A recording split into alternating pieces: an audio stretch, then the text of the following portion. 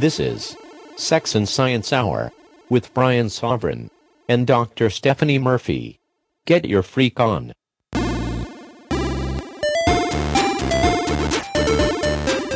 Hello, and welcome to Sex and Science Hour. I'm Stephanie, you are Brian. Hello. Of course, hello. This is our third episode, and we thank you so much for joining us. Brian, everybody's talking about being doxxed. Oh, boy. I don't know if I want to talk about doxxed, because it's kind of sad, but our first segment is kind of full of depressing bad news, so I think we might as well at least give it a mention. But, so if you haven't heard, there's been some stuff going on this week, huh? Some stuff. Yeah. Yes, I just try to remember that we're on the radio, so yeah. to keep myself clean here. That's putting it mildly. Well, it's a tough subject to keep clean about, because it's such a mess. People lost fortunes. Yeah. And this is Mt. Gox, of course, the fail of a Bitcoin exchange that is on everyone's mind. It was, at one time it was served its purpose. It was the first real Bitcoin exchange. I remember friends of ours going on there and buying Bitcoins for less than $1. Oh, sure. No, it really led the charge. It offered a tremendous service. But it's been just like a dinosaur that's after the meteor strike that can't find any food. That was a bad analogy, but just languishing and just dying and screaming a slow, painful death. Yeah, but this is the part that's still confusing me, is that it seemed so obvious. In New Hampshire, we have a lot of Bitcoin, activists here, or people positive about Bitcoin. And no one here was trusting Gox. No one. And I'm talking about people, I'm talking about numbering at least over 1,000 people. Nobody was trusting Gox. Who was trusting Gox? I don't know if it was the Bitcoin newbies, maybe, or if it was people. It wasn't just the newbies. Yeah, everybody, as I learned this week, everybody is susceptible sometimes to believing stuff that isn't really true, even if they think they're very rational and they've got a firm grip on reality. Sometimes people get fooled, and there were people who, kind of believed what they wanted to believe and had money in Mt. Gox and lost fortunes. Maybe they were trying to do arbitrage or something like that, but... Yeah, there's other ways, there's other places, to do that sort of thing. I agree. I have a hard time believing that these people fell for this. It's been obvious for years now. Well, yeah, it's not like a classic scam, like, hey, give me your money and I'll give you a 6% per month return, right. That kind of thing. It was more like, we are an exchange and you can choose to keep money in or out of the exchange, but at any moment, this exchange may fail, or it may be revealed that they're insolvent and broken and you won't be able to get your money out. And for months, nobody could withdraw US dollars ever since the US government kind of got a hold of them and their bank accounts were seized in the US. But you could get Bitcoins out, and then they suspended Bitcoin withdrawals. And the rest is kind of history. You've probably heard about it, but apparently there was a document that got circulated around the internet. There was a little bit of a period where people were unsure if it was real. And then it was essentially came out that, this probably was real internal documents saying that Gox lost almost 750,000 Bitcoins. Right. But the thing is, the numbers don't add up. They were saying that there was a leak in their system, and the language was very weird, the way that they worded it. They said there was the cold storage was drained due to a leak in the hot wallet. And it's like, what? What do they mean by that? Cold storage was somehow connected to their hot wallet, and they were losing Bitcoins from their hot wallet. And not only that, but they would have had to lose something like 400 Bitcoins every day or something like that. And that's a huge amount that they wouldn't have been able to reconcile on their books. So just none of it really makes sense. I just wish Gox would go away. The unfortunate thing is there are going to be people asking for a bailout, asking for Gox to get bailed out. Sure, but you know what? I think that was already happening, and this scares me a little bit, I'll admit, is I think that there are some big names in the Bitcoin community that thought Gox was too big to fail. And we're going to give them a bailout? And either give them a bailout, or they were going to let the lie go on as long as possible. And I am very disconcerted by that. Bitcoin's fine. That's the end game of all this, is that Bitcoin is, 1,000 times bigger than Gox. Okay. Yes. And the price is already on its way back up. There's no problem there. Yeah. I mean, despite the mainstream media reporting that this is the end of Bitcoin, because some of they equate GOX with Bitcoin, the price has gone up. I mean, people are just saying, "Whoa, Bitcoins are on sale. Let's buy some." Sure, but I mean, I feel like, to quote the Joker in Batman, hubba, hubba, hubba, who do you trust? I don't know exactly what name to trust because I can't believe I have such a hard time believing this could go on. Unless somebody's going to tell me some government was involved with GOX, which there's no proof of that whatsoever. This is all being done independently. I think independently people were supporting. Well, who knows who allegedly stole these coins? Sure. It could have been an inside job. I hate to use that phrase. Oh, but sure. At GOX, somebody stole them internally. Sure. It could have been a government and exploiting some vulnerability. It could be somebody blackmailing somebody. Who knows? I mean, this is like wacky stuff, that you see in movies, but it's happening in real life. So we don't have any real answers at this point in time. We're just kind of talking about it, commenting on it. It's the Wild West out there. Be careful and don't look to government regulators to save you. They're not going to save you. They're not your friend. No, there's no regulation right now going on, and Bitcoin's already back on the rise. Mm-hmm. Bitcoin's fine. This if anything, this whole situation that's being spun as a negative is an absolute positive, saying that Bitcoin is as strong an idea and a technology as it could be right now. So, yeah, nothing to worry about. There we go. And so we got to at least give a little boo to Mount Gox. Yeah. But then a cheer for Bitcoin. Right on. Anyway, more bad news, Brian. 28% of Americans have not read a book in the past year. Oh. Well, actually, I suppose you got to wonder, okay, sure, 28% of Americans haven't read a book, but then how many Americans can actually read in our school systems, that come out of our school systems? I mean, it's so bad.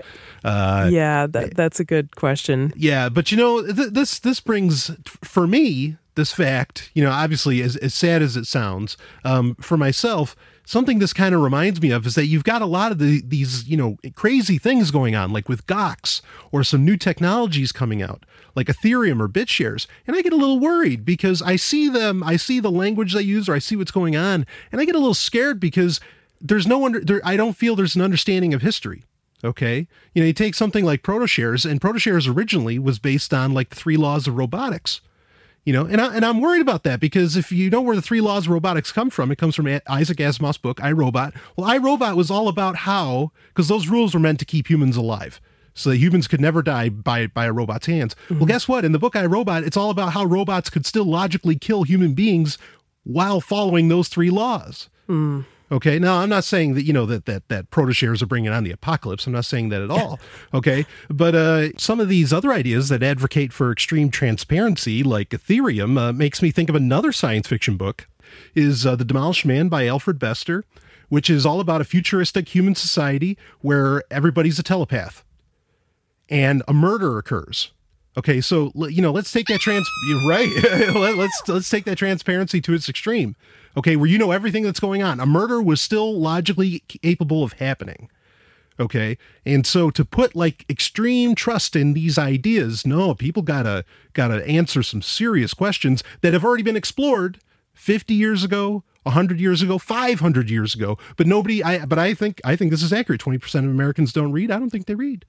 Well, that's a great point because we can learn a lot from sci-fi and we can learn a lot from literature. And It's true, people don't read anymore. I mean, why do you think that is? Is it because school beats the love of reading out of us? Definitely. Personally, I feel that was what happened with me.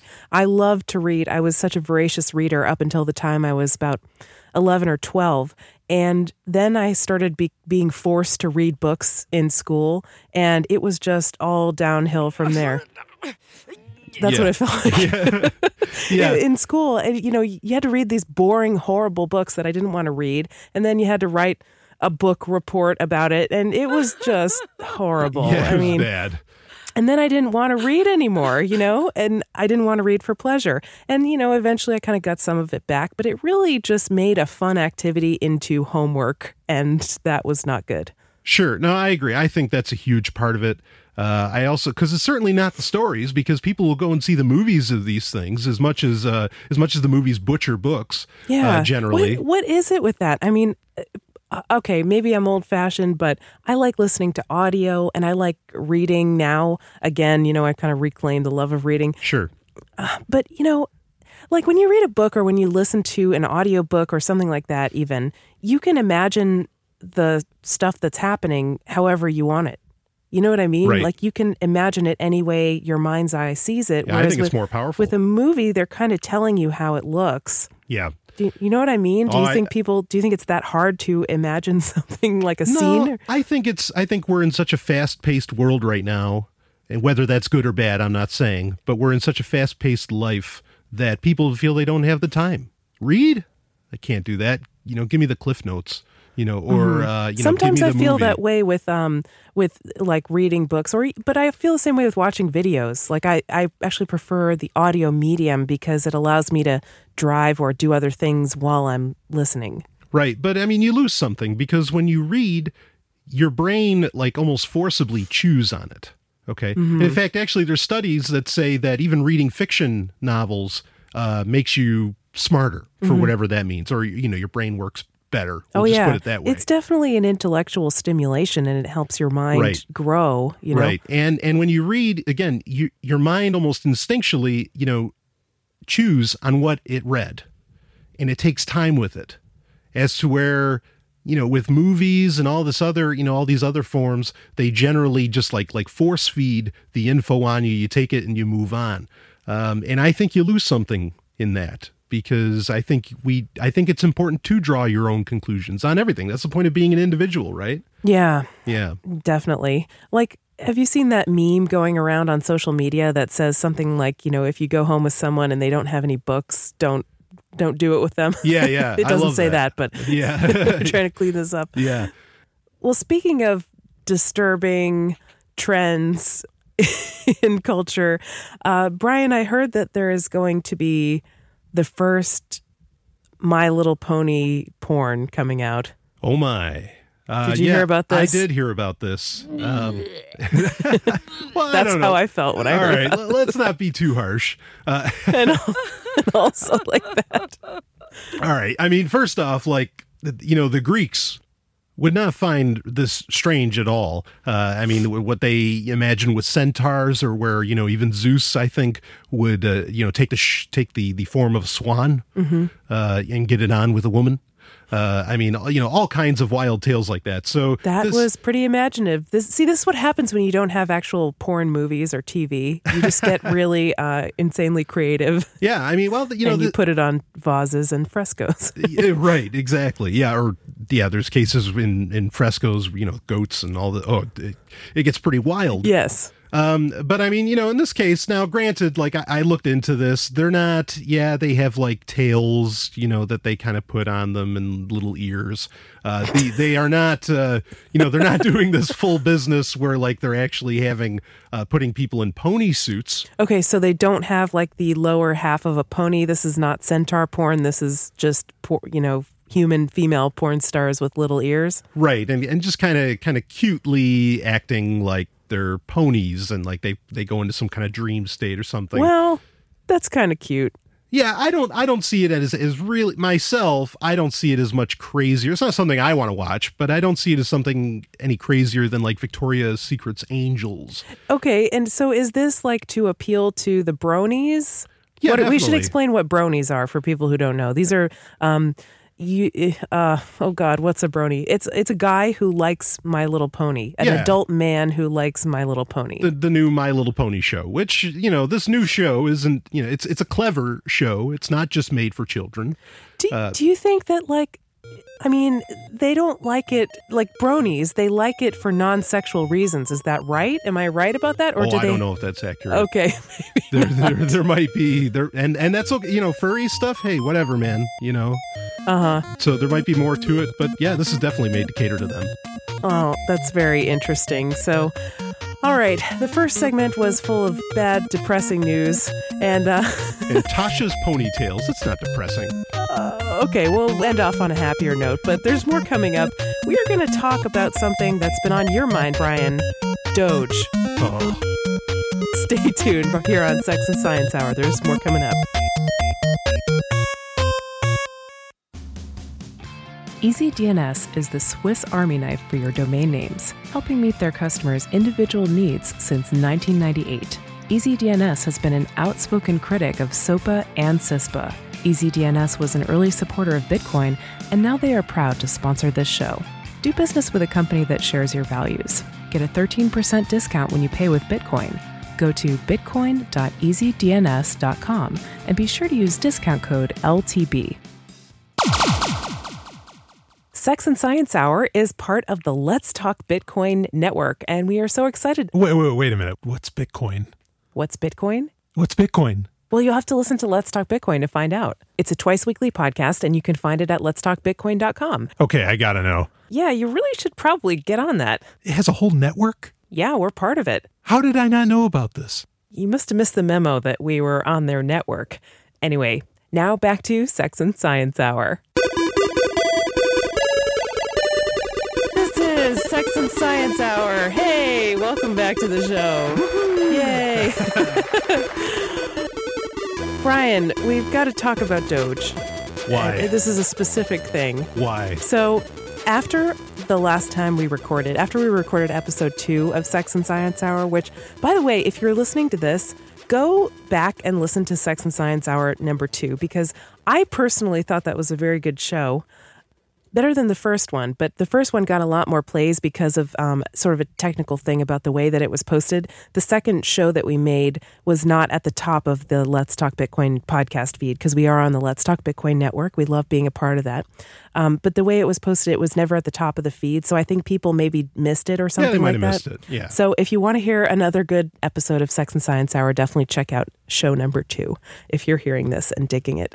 It's a conspiracy. I think it must be. Speaking of conspiracies, though. Yes. Okay, so after we have recorded our second show, episode 2, how did this come up? I can't remember. We were talking about Doge for some reason, Dogecoin, which is, Bitcoin spinoff, cute dog. What happened was, right, I saw a friend in New York on Facebook, and she said she became a Dogecoin millionaire. And I was like, that's what? right. I'm like, that's not even possible. Like, She said multimillionaire. Multimillionaire. Yeah. I'm like literally, that's not possible. We looked at the market cap of Doge, and it was like 78 million. So she would have had to have owned like a few % of all the Doge out there. Yeah, I think she would have to have been the creator or something. I mean, she's not. SaDOGEi Nakamoto. Yeah, SaDOGEi. Wow, someone's going to use that. Yeah, and she talked about the Jamaican bobsled team. Uh-huh. Okay. And really, like, the whole Doge thing in general, I think, is just, it's a joke. Like, I can't believe this is, I can't believe this is serious. And it's funny. In fact, I know a lot of Bitcoin monogamists. Okay. And of course, that's what I call people who think that Bitcoin is, there can be only one. Yes. They are married to Bitcoin. Yeah. They can be the only cryptocurrency. Yeah. You cannot have any other altcoins. You just can't. And with Dogecoin, they accept Dogecoin. And I think the reason they do it is because it makes a mockery out of all the effort that every other development team puts into their altcoins. Okay. And I think that's really why they're into it. And it's insulting. But anyway. So you're going to get some hate mail, Brian. Well, that's fine. So the Jamaican bobsled team, there's this huge story going around. And I don't believe it. That this Jamaican bobsled team went to Sochi for the Olympics. And they were funded by Dogecoin. And they were funded $30,000 with Dogecoin. It reeks of BS. Oh, yeah, because, to say nothing of the fact that it's like Cool Runnings, the movie from the 90s. Right. Okay, that, was very popular. I enjoyed it when I was a kid. But I still really, other than the best evidence I've seen that they were even, like, competing, was they had an interview with Lester Holt. Okay, from MSNBC. He's kind of like their Tom Brokaw. Were they actually on TV? Yeah. There were Jamaican people on TV claiming that they got funded by Doge to go to the Olympics. Yep, with Lester Holt. And so that's the best Where's evidence the video? on YouTube, and the person was actually filming a TV screen, which I felt a lot better about, because I was like, if it's just going to be a full screen, it could be video, staged. Yeah. But this was actually on a TV screen, and so I'm still having a hard time believing it. What I am willing to accept right now is that the Jamaican bobsled team, maybe there really was one that went to Sochi. I still have a hard time believing, though, that they got Dogecoin, and that somehow that they got $30,000 out of that. That's crazy. Yeah, I think so too. And if anything, they didn't get it out of Dogecoin. They didn't walk up to the Russians and say, "Oh, here, have some Doge." You know what I mean? They So probably converted it into Bitcoin. You don't think this is funny? I thought this was just an elaborate joke, and everybody who's in on it thinks it's really funny. If it is, this is the most incredible internet hoax in history. In fact, if I find out it's a hoax, maybe you're in on it right now, and you're just laughing to yourself. Maybe, but if it's a fake, if it's a hoax, we might as well toss out the internet, because this is ridiculous. Toss out the internet? That's getting a little extreme, Brian. Toss it. All right. Well, one thing we don't want to toss is our listener questions, because we have been getting some emails about Sex and Science Hour. Thanks to everybody who emailed us. Yeah, it's great. You can write in at show@sexandsciencehour.com. And we do have a placeholder domain up at sexandsciencehour.com. There's really nothing there. Eventually, we'll build it up and we'll put up a podcast feed, but we're not really ready to do that yet. So just stay tuned for that, and we thank you. But of course, our email address does work. And we got an email about private keys, Brian. Okay. Every time I hear that phrase, private keys, I kind of think of... Tina Turner's Private Dancer? Well, that too, yes. But I think of this, I used to work in a research lab in college. I studied biochemistry, and then I ended up getting my PhD in biochemistry. But I had this professor that I worked with when I was in college in a biochemistry research lab. And he used to say, your buffers are like your underwear. You don't share them with anyone. You keep them totally private. And okay, buffers are like, solutions of different materials that you use to do experiments. And, you want to make sure that you made your buffer. So if you screwed it up, it's no one's fault but yours. You don't trust anybody else to mix them up correctly. Sure. So I always think of that. Like, your private keys are like your underwear. You don't share them with anyone.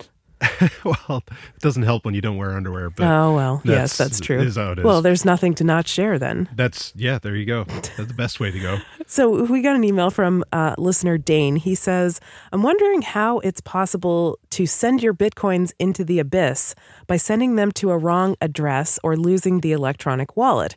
For instance, a downloadable app that gets accidentally erased. What happens if someone buys all the existing Bitcoins and then deletes their wallet? Now, that last part didn't exactly make sense, but it is possible to send Bitcoins to an address to which you can't move them out of. And the way you can do that is Bitcoin addresses are kind of like email addresses. If somebody has your Bitcoin address, that's the public part of it. It's the public key, right? In the key pair of the public and private key. Right. So if somebody has your Bitcoin address, they can send Bitcoins to you, but they cannot move the Bitcoins out of that address unless they have access to the private key. So the public address receives, the private key moves them out. Right. And sends or spends. That's the way you can think of it. So it's totally possible to have a Bitcoin address to which nobody has the private key, or perhaps somebody had it at one time in the past, but they encrypted it and then they forgot the password, or they lost the private key. They had written down the private key on a piece of paper and the piece of paper got damaged and now you can't read it. And sorry, it's lost forever, unless you keep some kind of a record or backup of it, it's gone. And so Bitcoins that are in that address cannot be moved out.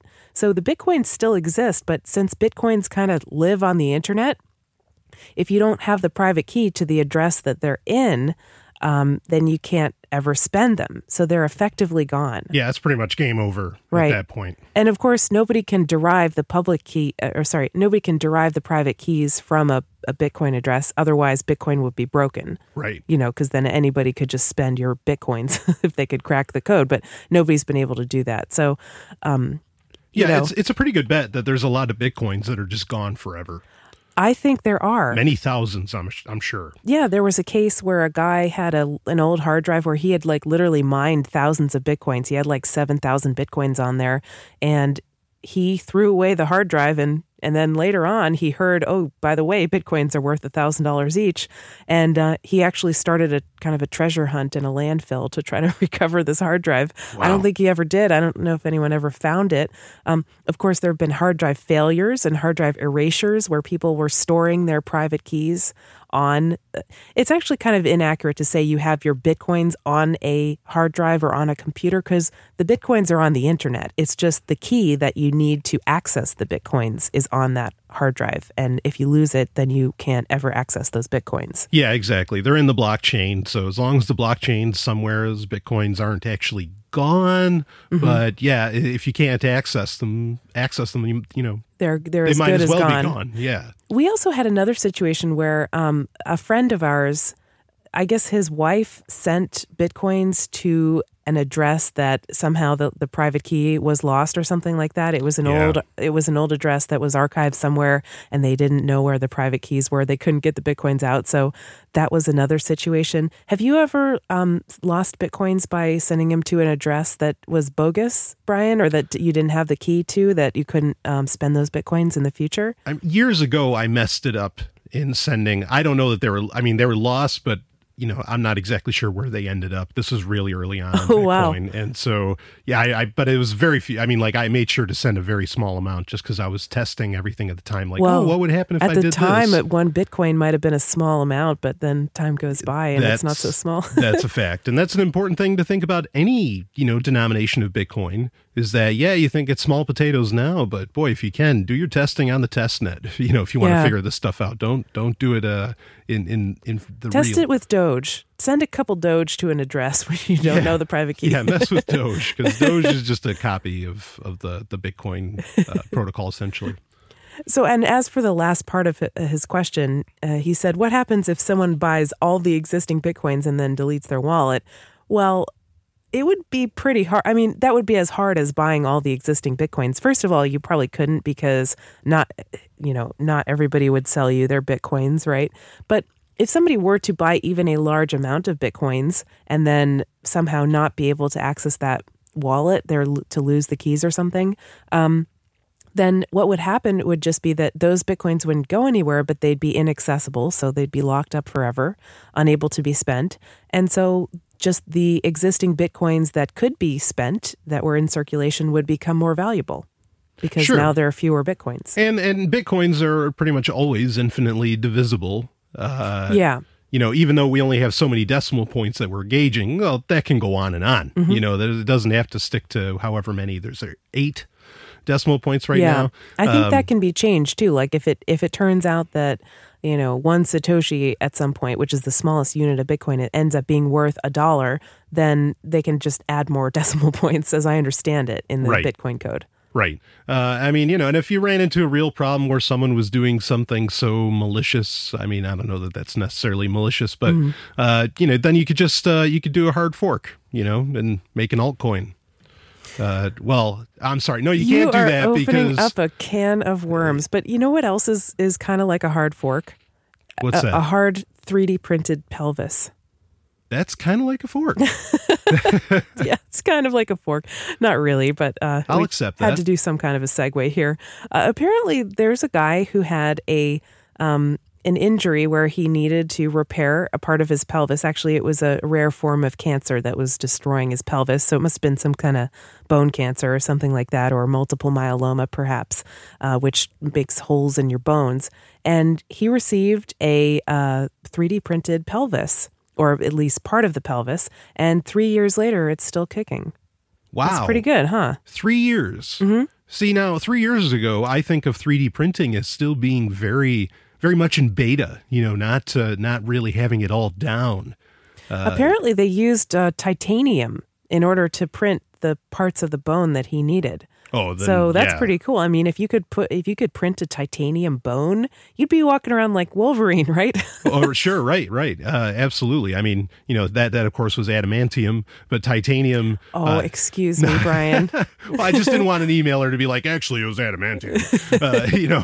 But yeah, I mean, hell, I'd love to get my skull replaced with a titanium 3D printed one in that case. Well, then people would be emailing you saying your head is even thicker than it used to be. That's true. That's true. But it give the TSA a good time. That's for sure. Right. Yeah, we actually have a story about that coming up. There's a friend of ours who says that the TSA saw Bitcoins in his bag.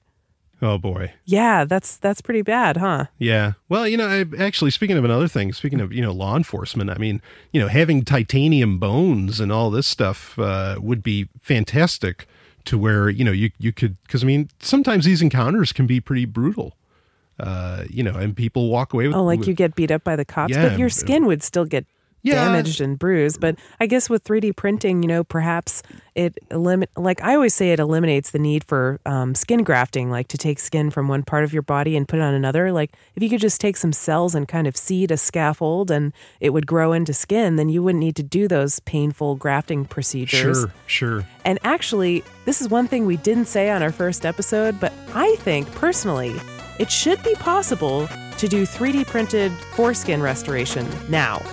That's exciting. And I think that would be really cool because if you could just 3D print one, replace what your parents took away from you because of silly religious traditions, that would be wonderful. That's the world I want to live in. This is Sex and Science Hour. There's more coming up. Hey, everybody. Thank you so much for tuning in to our new show. Yay! Yeah, I mean, you already love it, Hopefully. But if we're doing our job, they love it. And if you love it, it would be great if you could help us spread the word because it is a new show. So not too many people have heard the good word of Sex and Science Hour. Maybe you could go around and knock on some doors and say that you have some good news for people. Yeah, you don't have to carry a book for this either, but maybe that would help in a white shirt and tie. And yeah, look presentable. Maybe you could carry around a little tablet instead and help people subscribe to our podcast feed. Yeah, and just, have you heard about Sex and Science Hour? That would be wonderful. So yeah, if you could just go ahead and do that. Sunday morning is the ideal time to be doing this, and we'd really appreciate it. Tell them to go to sexandsciencehour.com, and it's really for their eternal salvation. I mean, you're really doing people a favor by doing this. So. Or you could just share it on social media. Right, and we do appreciate it. Thank you so much. And now back to the show. Yoo-hoo. This is Sex and Science Hour. Here we come. We're coming back. Yeah. Hey. I'm Stephanie. You are Brian. Thanks for joining me today. We got another listener email that I wanted to talk about here on the show, Brian. Oh, fantastic. This one is about weed. Oh, boy. It's about cannabis, actually. That's right. how he refers to it. Kind of a hot topic these days, I think. Yeah, definitely. Or maybe when wasn't it? But in particular, it's in the mainstream news these days. Yeah, this is actually from Ken from the Tokyo Bitcoin meetup. He's a co-organizer, and he says that... such a wonderful international audience we have. We do, yeah, and That's we really great. appreciate that. We don't want to get U.S.-centric here by any means, even though we do live in New Hampshire, which is maybe the freest place in the U.S. That's not saying much, but anyway. So he says... cannabis might be an interesting topic to cover. He says, as you know, it has been used for centuries in U.S. history for medicine, oil/food, textiles, etc., and it grows everywhere with practically little care. George Washington used to grow it in his own garden. Now, is that true? As far as I know, that's true. I mean, I know it's true that it has all these uses. I wasn't disputing that. But George Washington? Yeah, I mean, there's some legends of George Washington that are true. There's some that aren't. Like the cherry tree? Well, like his wooden teeth. They weren't wooden. They were teeth taken, unfortunately, from humans, from slaves. Yeah. So there's some things that are true, some that aren't. But I think that's one of the ones where it's absolutely true because hemp has been a very popular plant, crop in the United States. In fact, even, around World War II, they were encouraging people to grow hemp, to grow cannabis, essentially. I mean, hemp's just... Hemp is the male plant that doesn't flower, right? Yeah, and the buds are what people smoke. So essentially, they're smoking flower right. buds. that have the THC and that gets you high, right? But getting high is one of very few things, is a small part of what this plant does. Exactly. And, again, during World War II, there was videos sent out to farmers by the U.S. government saying, please grow this. It's so funny how far we've come. I mean, now it seems like we're going full circle to where it's getting legalized in a lot of states in the United States. In some places, yeah, but I haven't really seen like hemp and industrial uses be focused on. A lot of them are focusing on, medicinal and recreational uses for marijuana, which personally I have no interest in. Like, I don't smoke pot, and yeah, I don't either. I'm just not interested in it. It's not my thing. However, I recognize that it probably does really help some people who have certain medical conditions where they need pain relief. It seems pretty, there's evidence that it is an analgesic and it helps people with pain. And also, I don't want people to be put in jail for it. Just because I don't do something for fun doesn't mean I want to jail people who do. And the drug war, of course, is one of the biggest excuses to have basically a industrialized system of racism where, I don't know how it is in Japan, but here it's young Black and Hispanic males that get put in jail for possessing flowers. It's ridiculous. No, it's an incredibly unfairly, unjustly vilified plant that there is pretty much no scientific basis at all behind it. Behind it being illicit, behind it being illegal. And if you're not a drug user, that's fine. But like, if you're paying for the drug war, this is also one of the most egregious excuses to violate people's civil liberties. Oh, sure. Searches and all manner of things, even financial restrictions are perpetrated in the name of the war on drugs, the so-called war on drugs. Yeah. And we've had it for decades, and it hasn't stopped anybody from using drugs. Pretty much everybody I know has tried marijuana. It's not stopping anybody from smoking weed, No, right. I mean, but it is stopping people from getting medical medicine that they might need, and it is stopping people from getting textiles and food and all the other uses of this plant. Right. And one thing you can look for if you want proof, that society will not suddenly fall into decay, that all the people who have been imprisoned or, put in jail over marijuana, or cannabis or hemp, whatever. Colorado just said that they're going to let everybody go. That's in jail for... Oh, they're going to pardon all the drug offenders. Wow. Yeah, as my understanding goes. Well, that'll probably save a lot of money. I hope they pass that on to the people who are, unfortunately forced to pay taxes for it. Right? Well, yeah, and it's going to be an interesting experiment, and I don't want to use the word experiment to somehow belittle the situation. Mm-hmm. I'm just saying that let's take a look and see if Colorado's crime rate just suddenly skyrockets out of nowhere. Or maybe what's going to happen is that their budget might start balancing out because they're not putting victimless, not putting people in jail for victimless crimes. I bet these private prisons or whatever don't like that because they get paid. They get money from the state based on the number of people that are in there. They want to fill those rooms. Yeah, absolutely. I mean, it's, they're a money-making business just like JCPenney. Yeah, I mean, that seems to be what it's all about. Back in the 1930s, wasn't, cannabis legal in the U.S. until there were like big companies like DuPont, I think, was a chemical company, and they made paper, and they didn't want hemp-based products to be able to compete with them, so they kind of lobbied to get it.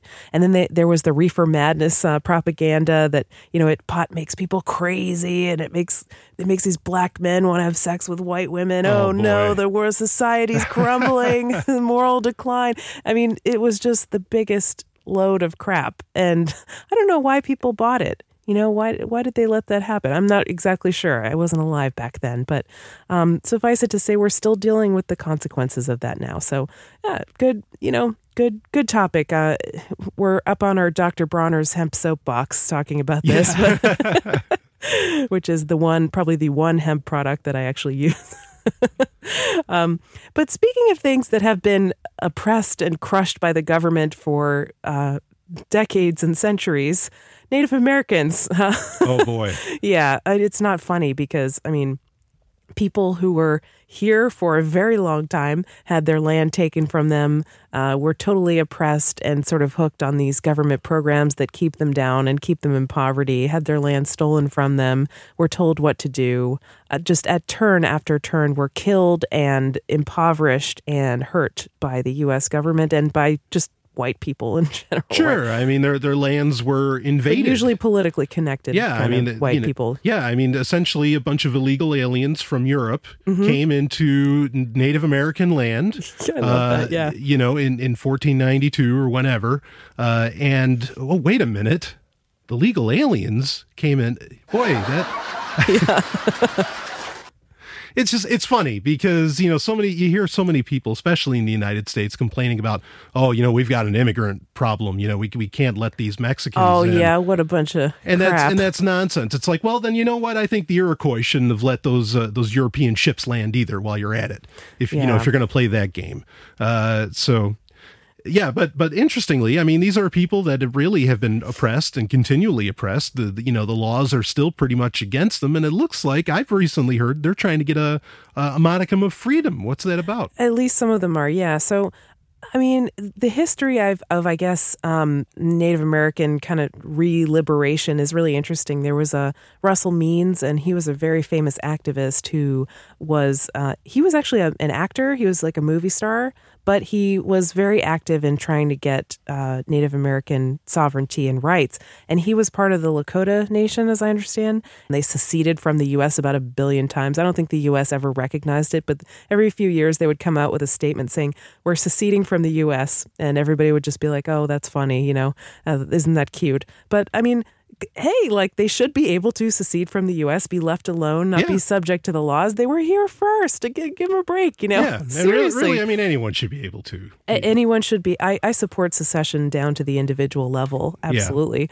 Yeah. But now there's another guy who's kind of has picked up Russell Means' torch, really, because he passed away last year or a couple of years ago, and that is Payu Harris.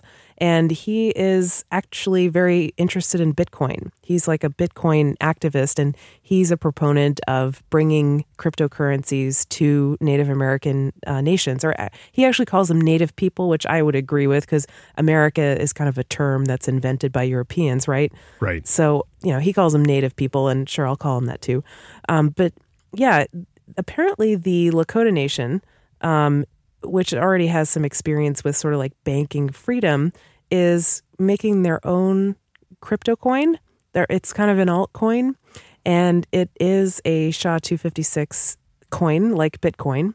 So it's pretty much based off of, by and large. It's a fork of SaDOGei, which I don't know too much about SaDOGei, but SaDOGei's another altcoin. Right. And they have a client that you can download. So I think what they're trying to do is say, hey, let's stop using these Federal Reserve notes if they use them. I mean, what else would they use, right? Right. But like, let's use this to buy things from each other instead of using the money of the government that has oppressed us for centuries. And that makes so much sense, doesn't it? I agree. And it's so much easier than carrying silver rounds around and stuff.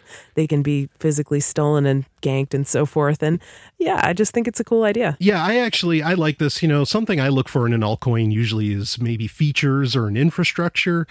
This doesn't exactly have either, other than it is, maybe it has the infrastructure of the native peoples, that want to use it. And I think that's fantastic, because I think this skirts a lot of those laws saying you can't mint money, only the U.S. government can do that within its boundaries and all this business. And it just makes it so simple for them to really, make an independent claim on their own currency.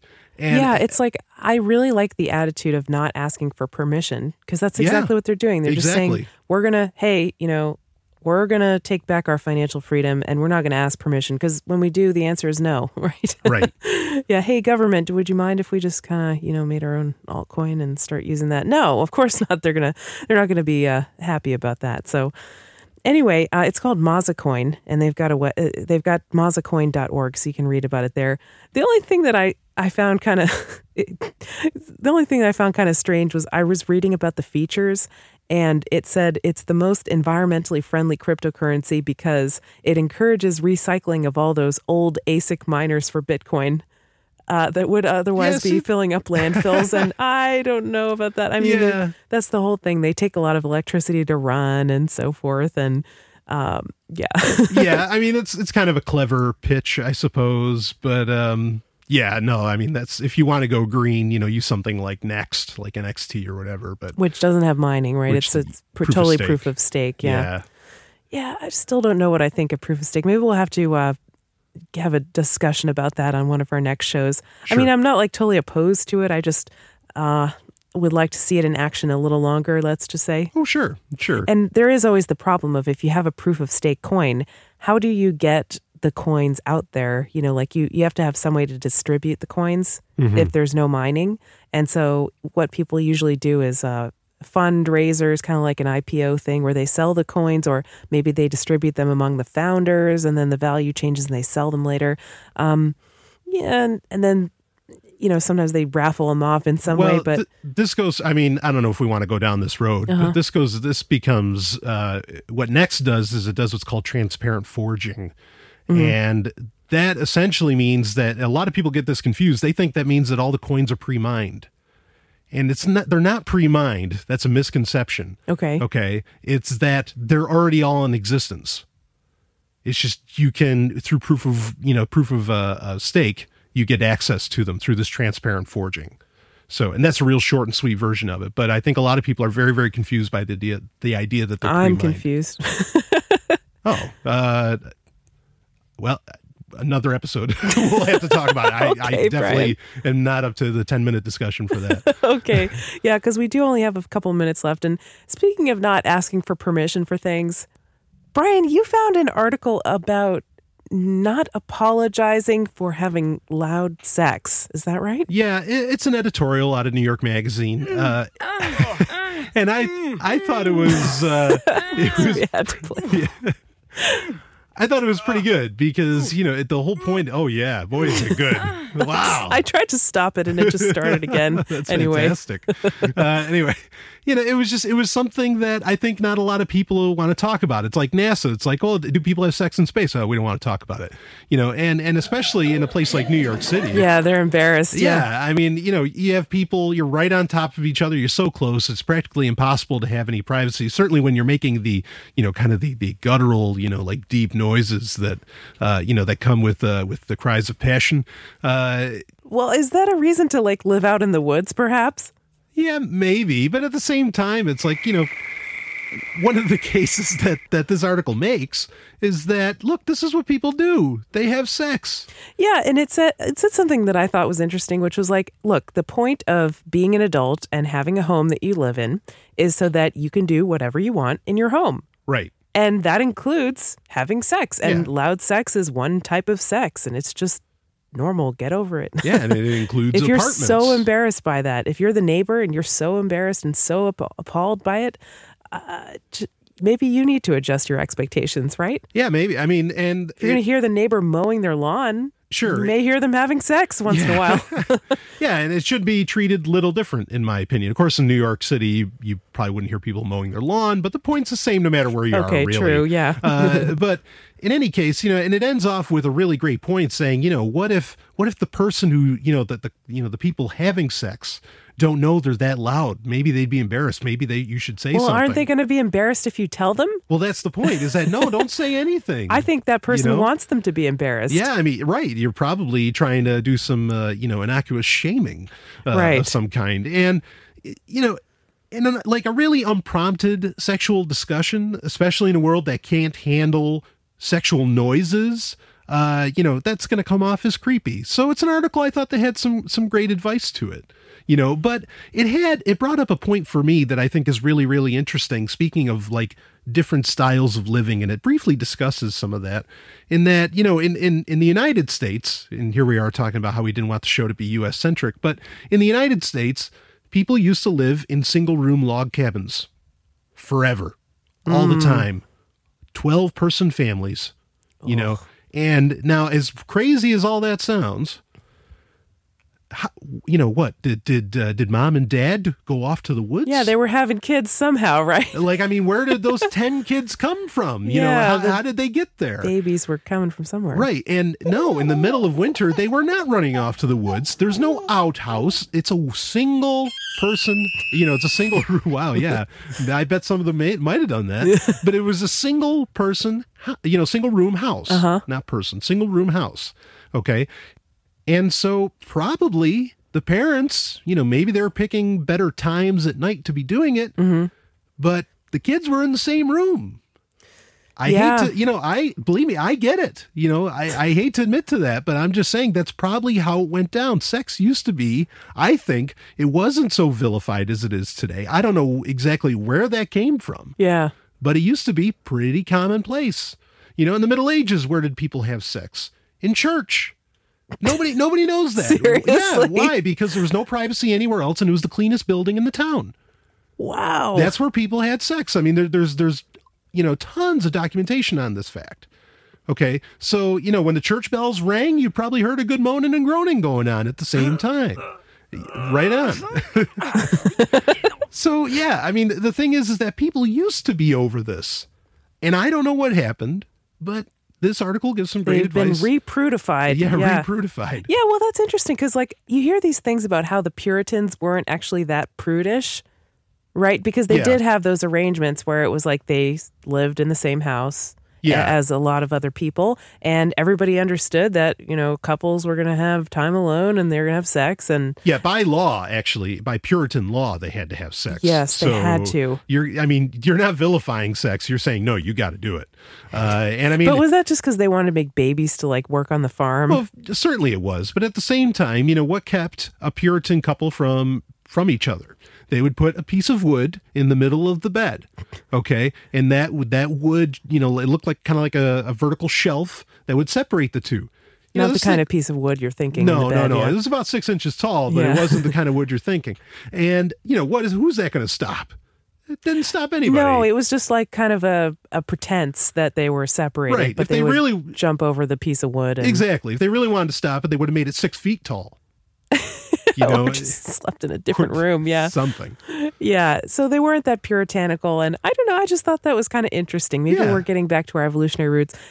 I read the book Sex at Dawn, and they said in there they had a discussion of why do people make noises during sex, especially women when they have orgasms. And they were saying that, it's to attract other people. It's to let other people know what's going on. Well, is it to attract or to make them stay away? Well, they're not exactly scary sounds. I mean... No, they're very pleasing.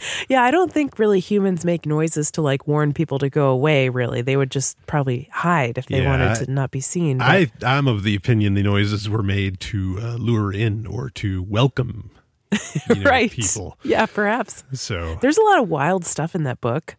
Oh, it's very, very controversial, but very revolutionary book. It's a heretical book about anthropology because they'd go through and analyze all the parts of the human body and say, this is why people are meant to have wild sex with all different partners. And yeah, I mean, every generation seems to have this book, Kinsey's books, 70 or however many years ago. Yeah. And then you had Masters and Johnson, with their books so many years ago. Then Dr. Ruth in the 80s. Every generation, or at least every, decade maybe, has their seminal book that really brings sex maybe not forward, but back to maybe what it already was, what we already knew. And Sex at Dawn is definitely, I think, that next step, that next level bit of thinking, in my opinion. Anyway, we're going to go answer the call of the wild.